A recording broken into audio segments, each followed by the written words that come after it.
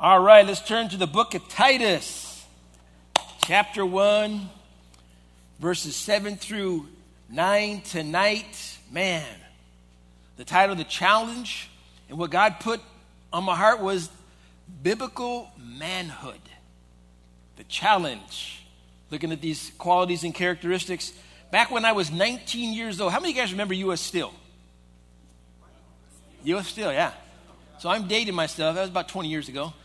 When I was 19, I worked there. I was the youngest person working at this factory where Honda is now.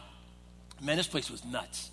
It was real life, real men, crusty, redneck. I mean, like tough guys that came from different states to come and do the steel mill here in Torrance. And I remember I was on this team in the area that we worked, and one of the guys that was a part, he was a full-blood Indian. I can't remember what kind it was, but this dude had the ponytail, the headband, and he was crazy. So that's why we connected, because he was crazy. But he would walk through the plant. I mean, he would do his little Indian war whoop, like a Cherokee Indian would, or whatever. And we called him Chief. That was his name. His name was Chief. That was his name. Period. Chief. His wife called him Chief. People called him Chief and everything. Why I bring all this up was that we would sit in the break lunch shack inside the big huge complex over there, and he would spew out his philosophy on life and everything. So I'm a 19-year-old kid. He's about 30, I guess. And of course, he talked about a man is this and a man is this, and he talked about what. And the main thing I remember about this guy was he would always say, it's always good to have a little thing on the side, because that just keeps proving to yourself what kind of man you are. Because every man needs something on the side, and he's married and everything. Besides being a cusser, a drinker, you had to be a womanizer. So none of that was like a secret to me, but that reinforced this mentality that really was in my mind that, this is what a man does. And I got married when I was 23, and guess what? That's what this man did, just like many of you did, and what the world still does today. And this is what the world speaks of as being a man. And the Lord challenged me because I looked at these qualities that Paul talked about, not only in Titus, but in Timothy. Now, these qualities really, it says an elder or bishop, this is what must be blameless in the start there. But for me, this is what the qualities should be for every man of God, every woman of God. This should be my desire. So it doesn't just have to do with being an elder or someone in leadership. It's a Christian man. And yet you look at these qualities, you look at this list here, diametrically opposed to what the description of a man is in any corporation, any boardroom, any business, barring a few out there in America, and especially where you all work. Now, I'm blessed to work in a place where this truly is the qualities of most of the people who work here with a desire. But where you're at, where you work, you're faced with, and this is the challenge, you're faced with, here's what a man, how he acts and how he acts where you work. And then you see that, and then sometimes you begin to emulate that, and you take that stuff home. Am I right? The language that you hear at the job, sometimes it slips when you come home, slips at church. Man, and men in this world, they pride themselves on really stuff that is completely opposite of what we're speaking of here. And we look at this thing, as we talked last week about these challenges, these qualities, we remember that Paul had commanded Titus. He said, I want you now to set things in order, get things straight, get the church working right, and appoint elders and with these qualities. And basically when you appointed these elders, you could bring these guys in that could actually teach and speak the truth. A lot of the things in the church were going to be cleaned up. And Paul reminds Titus, he leaves them there on the island, man, get it going. And in our time together, we focused on the elder. And remember the elder, we talked about it beginning at the house last week. Because this elder, this man, he was blameless one. He was a one-woman man, and he was a leading man, remember? In our passage tonight, though, Paul goes even deeper. And I'm going to read to you the list of these qualifications that really are in all of Paul's teachings, 23 of them. And you can actually get that list back on the table as well. But these things here that he goes so deep, it's like, man, the challenge. Because see, all those things that we're talking about fly in the face of what we call modern day masculinity. And who are you as a man? How do you operate as a man in this world as a Christian? How does that work? Because oftentimes we read this stuff, we look at that, and those characteristics, if we look at that, really we think of Jesus. He exhibited all those, of course. And what's the hallmark characteristic of Jesus? Humility. Humility. How does a humble man operate and live in a corporate work environment in this world where humility is not respected? Humility is looked upon, really, there's a lot of false humility out there. I believe, you know that. This guy that acts like they're humble, but they're not. It's how do you operate? They look at that as a weakness, not as a strength. The humble man isn't respected. I remember working, and I'm looking at Jeff because he worked for Alpha Beta, I think pretty much the same time I did there. And I'll tell you what, and of course this is not unique to this industry, the grocery industry, but man, there were guys in there, they prided themselves on how angry they could be, on how the reputation that they had, especially those who were district managers. And in this little microcosm of life, whatever, I mean, nothing happened outside. They thought that there's no world outside Alpha Beta. I'll tell you that much right now. That's how the mentality was there. And these district managers would come walking into stores. And I'm the store manager, and a lot of these store managers, they were demigods. It was like, you know what, this is my store. I'm the boss. You mess with me, I'll take you out. Not only will I take you out, I'll fire you, I'll scream and yell at you, cuss at you, and all these kind of things. Well, the district managers were even worse. I mean, when they hit the door, I'm telling you what, people were falling all over themselves. Now, did you ever work for Charlie Saliba? Yeah. Charlie Saliba was before Dave Hansen. This guy, they called him Chino Charlie because he lived in Chino. This guy, I'm telling you what, he loved, I mean, he would spit and scream and yell. And I mean, he had the ability to just rapidly rip you to shreds, cussing you upside one down the other, screaming, yelling, and basically everybody just kind of stand back. All right, it's like, let him finish. I mean, oh my gosh, the guy's going crazy. Out of control. And then you would see that kind of mentality at work, and the people were respected for that. And then you would kind of like think, well, you know, that's the way I need to act when I get on home too, woman. It's my way or the highway. I'm the boss around here. You work for me. That doesn't go too far when it gets home. But even it's the way they do, we treat their kids as well. I know kids who had dads as store managers who acted that way, and these kids messed up because of the way their dad acted. Man. And yet all that is contrary to this blameless man who we want to represent, who wants to look like Jesus. And there's the incredible challenge to exhibit these biblical qualities of manhood in your workplaces, in your homes, with your families and your neighbors. What does that look like? How do we balance this out?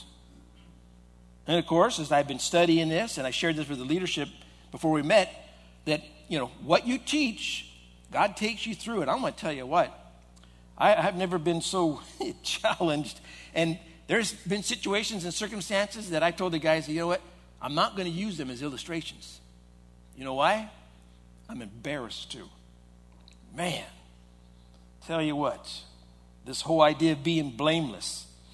And when you look at what Christ is calling us to do, you guys, it takes a real man to walk as Jesus. I'm telling you right now, you know this. I mean, any dummy can go down the road of sin and debauchery, but to walk as a blameless man in a world, in a place where the world ignites your flesh. I mean, anywhere you turn, everywhere you go, whatever you're doing, the flesh is being tempted. How do you do that? It takes a man, it takes a real man to walk and follow these characteristics. So tonight, the challenge, we're going to look at these qualifications, allowing God to speak and minister to our hearts, because he wants to make changes, guys. He wants us to change. He wants us to come in line because remember, we talked last week, the standard has been set by Jesus. You guys heard about the new world record for the marathon, right? I mean, under 2 minutes. I read on that dude averaging 14 miles an hour. 2 hours, yeah. 14 miles an hour. That's a lightning. That'd be Superman. Under 14 miles an hour average, 435 a minute. Oh my gosh, that's crazy. Anyhow, with all that being said, what an elder is not, verse 7. What an elder is, verse 8. And what an elder does, verse 9. And remember, guys, there's no condemnation here. Because remember, when God speaks and ministers to us, even in his correction, it's coming from a position of love, mercy, and grace. All through Scripture, you cannot get beyond that. Even when God dealt severely with people and when he deals with me and you. Love, mercy, and grace. Amen? So number 1, what an elder is not. Let's read this starting in verse 5, and we'll end at verse 9, and we'll jump into number 1. For this reason I left you in Crete, that you should set in order the things that are lacking and appoint elders in every city as I commanded you. If a man is blameless, the husband of one wife, remember what that was all about, having faithful children, not accused of dissipation or insubordination, for a bishop or an overseer, and we're going to use the word elder there, episkopos, must be a blameless man as a steward of God, not self-willed, not quick-tempered, not given to wine, not violent, not greedy for money, but hospitable, a lover of what is good, sober-minded, just, holy, self-controlled, holding fast the faithful word. Right here, baby, holding fast. Anchored, as he has been taught, that he may be able by sound doctrine both to exhort and convict those who contradict. So number 1, what an elder is not. And in the context of this word steward, basically the steward means an overseer manager, and it's one who watches over and manages the affairs or belongings of another. And of course, we are stewards of God, of his church, his work, and his sheep. And his sheep, in a lot of your guys' situations, is your family. All right? Now, in this idea of the stewardship, it includes exhibiting the characteristics that are an example of the one we are a steward for. We're in a sense, we're ambassadors.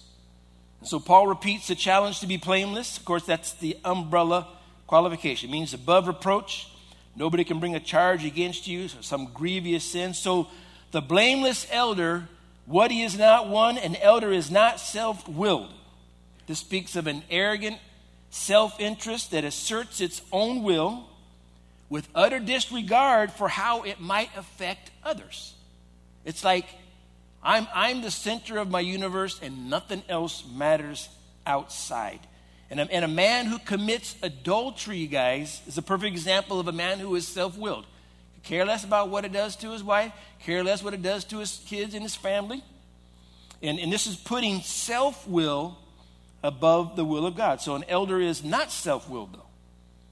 Secondly, an elder is not quick-tempered, short-fused, easily angered, provoked, or he has a propensity towards anger, that he can get lit up real quick, real easy. Now, interesting, as I was thinking about this, the person who popped in my mind, I kid you not, when I thought about this as a description, is that old coach Woody Hayes from Ohio State. Now, you all remember the punch. I'm dating most of you guys know about this, but some of you don't. 1978 Gator Bowl, Clemson, Ohio State. The score is 15-17, whatever, and Ohio State's marching down. Woody's 65 years old, and quarterback drops back, throws a pass. Charlie Bowman intercepts it, runs to the sideline, gets tackled. Basically, time's going to run out. Clemson's going to win. And then you see what happens. The kid gets up off the ground, and there's old Woody Hayes, grabs his shirt, pulls him around, and just punches him in the throat. Right on camera. I mean, it's clear as day. just cocks a kid in the throat. And the sad thing about it is, when you read the history of Woody Hayes, I mean, there probably wasn't a single player or a coach that he worked with that he didn't punch. And people expected it.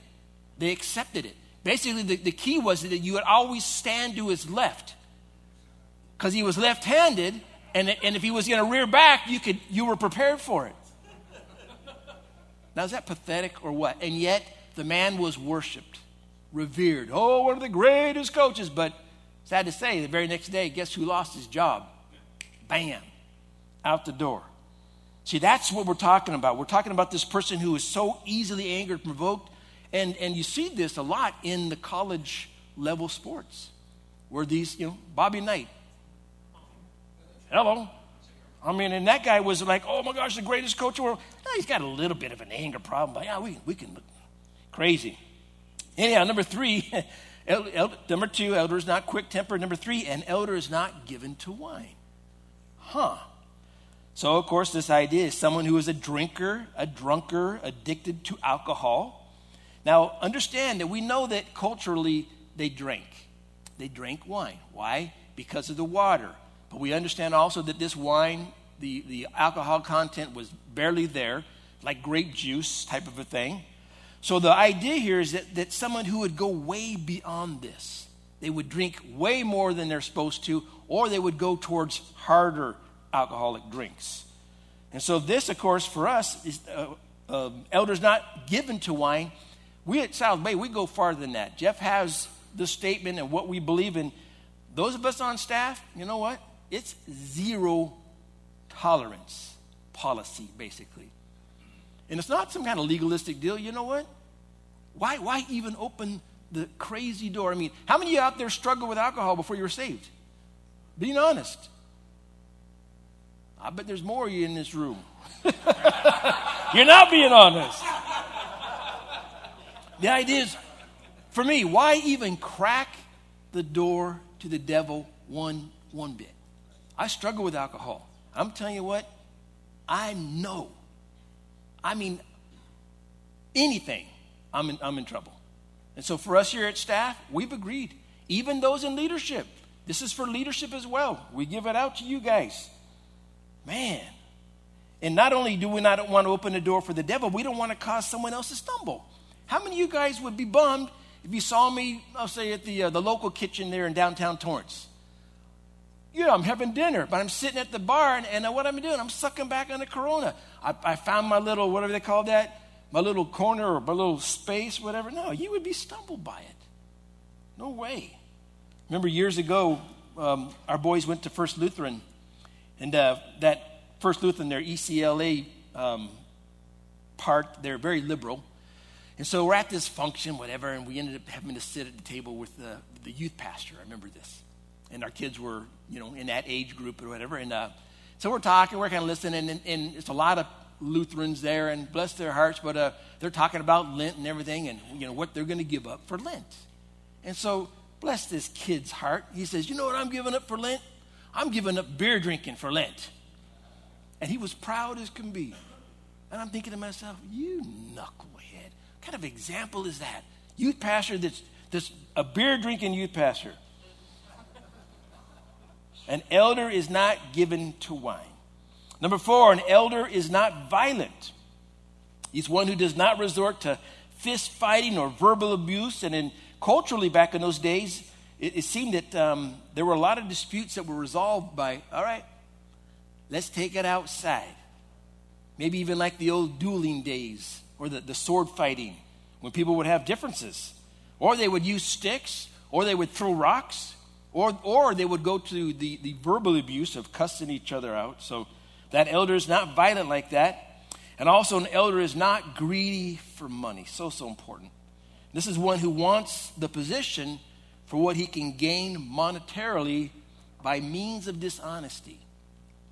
And unfortunately, a lot of people in the church as a whole around the world have figured out, you know what? You can make some good money doing this deal. Pretty easily, as a matter of fact. Just have a little bit of gift of the gab, a little bit of charisma, be able to have a little southern drawl there going on. And man, melt them old ladies' hearts, and they just be giving. And, of course, we know that's the motive behind the prosperity doctrine, just to fleece the flock. So simply put, money is not the elder's God. Money shouldn't be the Christian man's God, because there can only be one God. Jesus said you cannot serve what? Mammon and who else? Either you will love one or you will hate the other. And think about it for a minute, though, because this is a tough one. How much of your thoughts are directed to or by money on any given day? Because what you think most of is your God. Don't get me wrong. We got to think about it. We got to work with it. We got to deal with it. But if I'm sitting around, man, counting beans, and just I got to get more beans, I'm in trouble. Because ultimately, we know the love of it is what? The roots of what? And yet in the world we live in, there is great respect given to the rich man.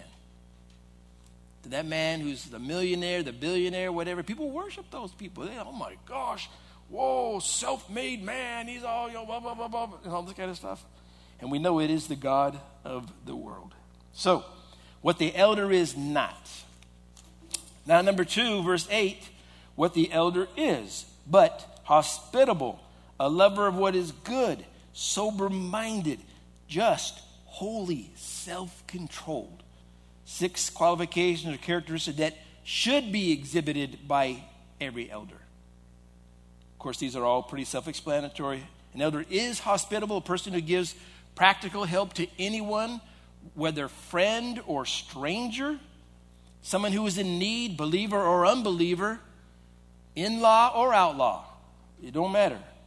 This speaks of time and resources or encouragement. So this person is giving, even as Jesus, of course, was giving.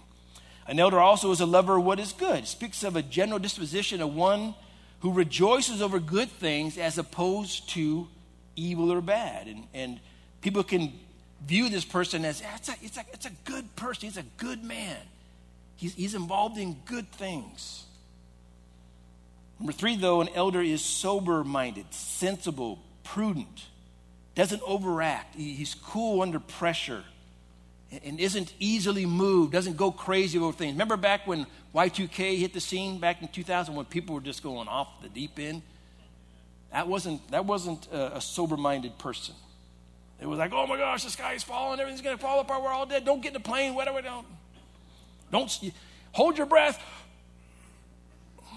Tick, tick, tick. I remember we were here at the church that night. Anybody here that night? 2000?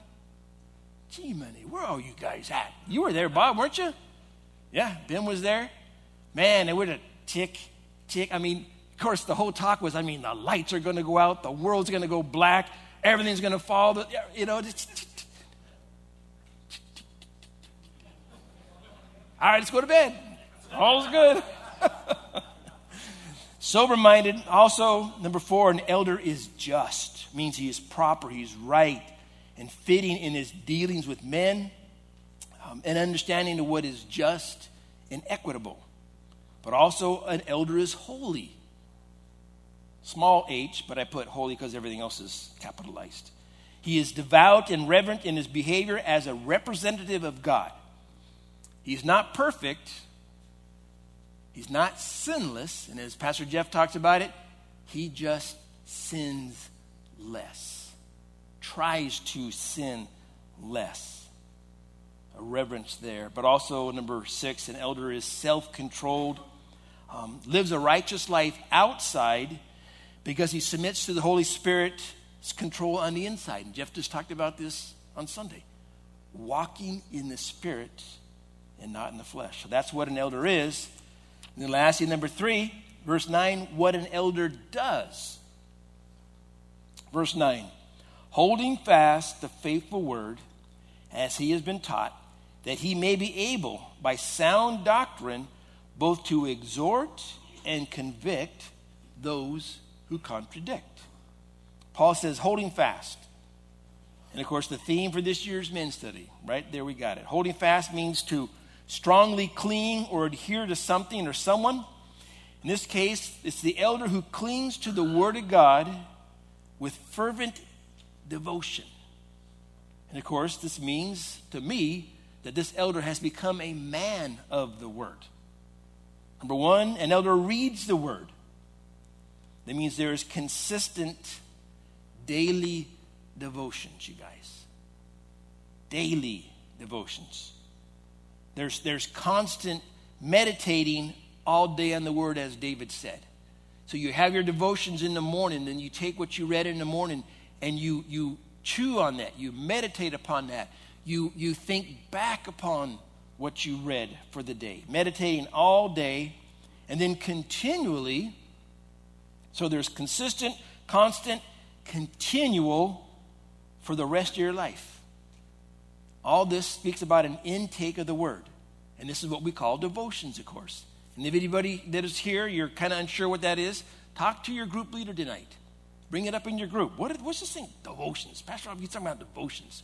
Because I'm telling you, when I first got saved, someone asked me to give a devotion. It's like, what is a devotion? What's devotions?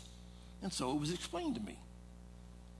Every man, every day, brother. So the elder reads the Word too. An elder believes the Word as he has been taught.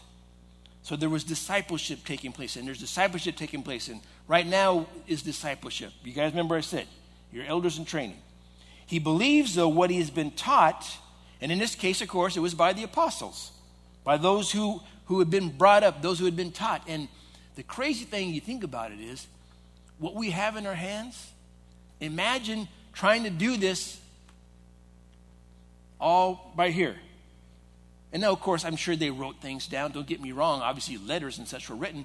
But they didn't, you couldn't just go into the local synagogue, grab the Torah and everything, walk out and go, I'm going to go have a Bible study down the street. You'd be shot dead. I mean, the Word of God was not available like it is today. Thank God it is so. And so the apostles were teaching, but he's the one who holds fast to this teaching, assured that it is the truth of the gospel.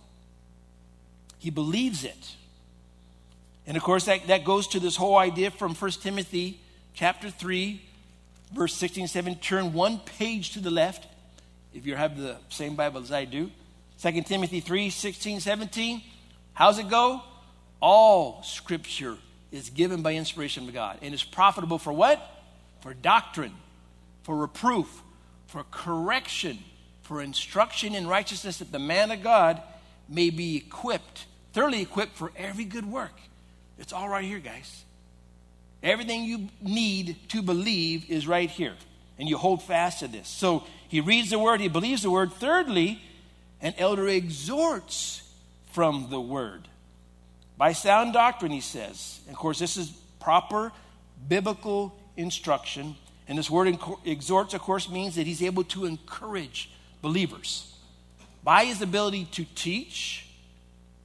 And sometimes all it is a simple scripture given to a brother to help them, to give them hope, to give them encouragement.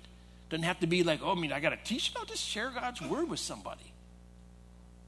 So an elder exhorts from the word, but number 4, an elder convicts from the word, of course, again, by sound doctrine. And it means to convince someone who is off track. They've gotten off track. They're picking up on some stuff out in the fringes there, some pretty crazy stuff. It means to convince someone who is off track, who is not holding fast to the teachings of Paul and the apostles, especially regarding the gospel. We'll get into this next week about what some of these Judaizers were doing, what they were saying. So this is what an elder does. So lastly, application factor for us tonight. Biblical manhood versus worldly manhood. What's this look like? And this is where you have to make the choice, of course, to live like the world lives or live blameless according to the qualifications or characteristics of an elder. Now, looking at this list from Timothy as well, we have 23 things that are here. And I wrote down qualifications for an elder, but characteristics of biblical manhood. How does a man operate in this world as a Christian? What are the characteristics? An elder or overseer must be blameless, we said. Husband of one wife, temperate, sober-minded, good behavior, hospitable, able to teach, not given to wine, not violent, not greedy for money, but gentle, not quarrelsome, not covetous, one who rules his house well, not a novice or a novice, not a youngster in the word, someone who's we've got to give you some time. Must have a good testimony among those who are outside. Not self-willed like we talked tonight, not quick temper, but hospitable, a lover of what is good, just, holy, self-controlled. The biblical qualifications there. So in that, though, how do we do this? How do we walk blameless? Anybody walking blameless today? Some of you doing pretty good, I'm sure, in certain areas, no doubt and everything. But how do we do this? Galatians 2:20 is how we do it, guys. I have been crucified with Christ. Got to remember that. It is no longer I who live. See, when we got saved, we died. The person I was before Christ is dead. Paul tells us in Romans chapter 6, we're to reckon, verse 12 I think it is, to reckon the old man dead. The man of this world, that 19-year-old kid at U.S. Steel, he doesn't exist anymore. I got to remind myself that. I've died with Christ. And here's the key, though. But Christ lives in me. Isn't that crazy to think? Christ lives in you. Christ lives in you. Say that to yourself. And, of course, this means that we are indwelt by the Holy Spirit. And as I surrender each day and live this crucified life, denying my flesh, the life which I now live in the flesh, I live by faith in the Son of God who loved me and gave himself for me. This means that the new man that I am now, the blameless man, lives by faith, believing that God will enable him to live this life for Jesus. God will enable you. God has promised. He has given us the Holy Spirit. Of course, the challenge is whether I'm going to choose to surrender to that Holy Spirit when the flesh wants to rear its ugly head and I want to say this and I want to do this and I want to look this and I want to act this way, or do I deny that flesh and surrender to the Holy Spirit of God? Even while living in this body on earth, because I know that he loves me. Remember, in this world where everything around us is just desiring to light your flesh on fire, just like that. That's how we do it. And the new man that I am, that blameless man, he has to put to death the things of the flesh. Turn 6 pages to the left. Passage in Colossians. It's great. And it's a good reminder. Chapter 3 of Colossians. If then you were raised with Christ, if you've been born again, if you have gone from death to life, seek those things which are above where Christ is, sitting at the right hand of God. Set your mind on things above, not on the things of the earth. Here it is. For you died. For you died. And your life is hidden with Christ. The life that you now live, you live by faith in the Son of God, who gave himself for you. So you're living this life in Christ. And when Christ, who is our life, appears, then you will also appear with him in glory. So that's the reward for all this. You're going to heaven. You have the inheritance. And here it is.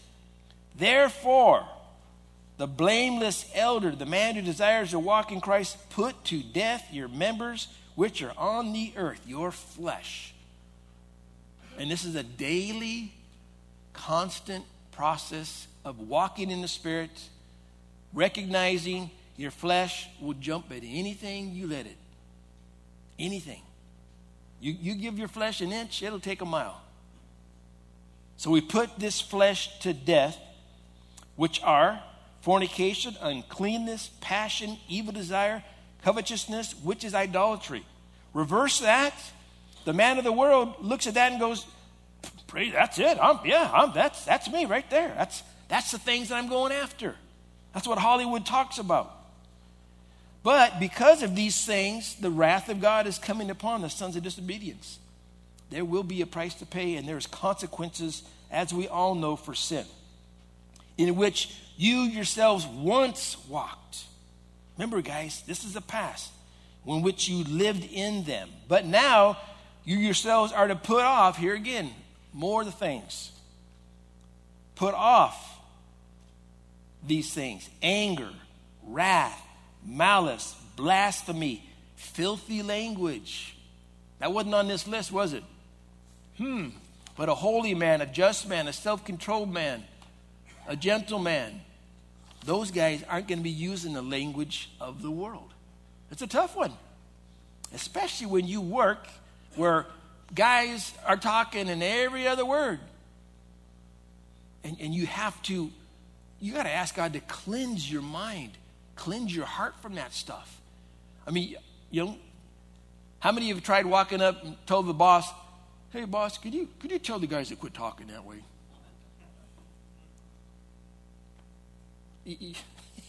And it wouldn't be anything wrong with it, because in the workplace today, that's called harassment, right?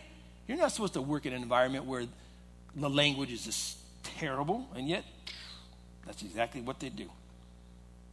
So you got to watch even the stuff that's going in so the stuff doesn't come out. Filthy language out of your mouth. Do not lie to one another, since you have put off the old man with his deeds, and you have put on the new man, who is renewed in knowledge according to the image of him who created him. The blameless man puts to death. And number 3, guys, the church needs men of God. Now here's where we're going to get. It doesn't need Don Knotts kind of guys, and it doesn't need John Wayne kind of guys. There's a middle ground that all of us as men of God have to find out for each and every one of us. In light of these qualifications, in light of what this huge list, because the problem is, what I see is many in Christianity, as you become saved, you lose your identity of who you were. And speaking how I did in the past, I'm sure many of you acted just like when I was a store manager. Hello, before I was saved, kicking teeth and taking names, imitating those who I saw were successful. Man, if that's working. Guess what? You know what? Scaring people half to death, man. Threatening to fire them. I'll take you out in the back dock right now. I mean, and nobody looking. My DM will back me up on this. I mean, that's it. So you got to find this place. You got to find your identity in Christ, because you want to be a confident man. You want to be a strong man, but you got to be a strong man, because Ephesians chapter 6, verse 10 says, "Finally, brethren, be strong in the Lord and in the power of his might." Not my might, not your might, his might. But I'm still supposed to be strong, confident in who I am in Christ, but not coming across in such a way that's displeasing to the Lord. Follow where I'm going with this? It's a challenge for you guys. And each person's personality and temperament is unique to who you are, but you got to find that place, because we don't want Don Knotts. Because a lot of people think of Christians, what do they think of them? Mr. Rogers kind of guys, and bless Mr. Rogers' hearts. But that's not me. But then John Wayne, oh my gosh, talk about in real life, he did those things that he did in the movies. That's who he was. See, remember, Jesus was meek, right? But he was not weak. And Jesus could bring it. Withstanding the Pharisees to his face, but there wasn't sin involved. There was a strength there. There was the ability to be under self-control, but to get his point across. And working where you work and living the way you live, to be that man with your family that your wife needs, your kids needs, that our church needs. That in your workplace, that people look to you and say, "Man, I can respect this guy. You know what? He doesn't talk like that. He doesn't act like that. He's not doing these things." And yet there's still a strength about him that people admire, that they see. But not an arrogance, not a self-willed kind of guy. Man, Jesus was meek but not weak. But really, he was a man's man. See, he was a man's man, but he never had to prove that he was a man. That's the challenge, because oftentimes, I got to prove it. As a kid, you're growing up, you're doing this and that. You got to prove it. And of course, how many of us got in trouble trying to prove that we were the men of the world? How many divorces out there? How many lives shattered? How many families destroyed because, well, I'm sorry, honey, I was just doing what Chief told me to do, what Chief taught me to do. Going back to my buddy at U.S. Steel. Man, Jesus demonstrated that he was a man by his obedience to his Father in heaven. And that's a challenge, guys. Biblical manhood. Becoming those elders that our families and our churches need. Finding that middle ground. Finding who you are. The real man that's in Christ, living in a world that's going to hell. Some way, somehow, guys. And God will help us figure it out. Amen? By his word. Amen. Let's stand. Let's thank the Lord. Father, we praise you. We thank you for your word. And I pray for great discussion within the groups. I pray, Lord, that you've ministered, that you've spoken. And Lord, again, we thank you that, God, we aren't who we used to be, and yet we're not who we're going to be. Because, God, you are working in and through us, Lord, by your Spirit, these things out in our lives. And so, Lord, again, praying that you would speak and minister, that even as we ponder and meditate, even looking at these qualifications in Titus and in 1 Timothy chapter 3, Lord, that we would just line ourselves up.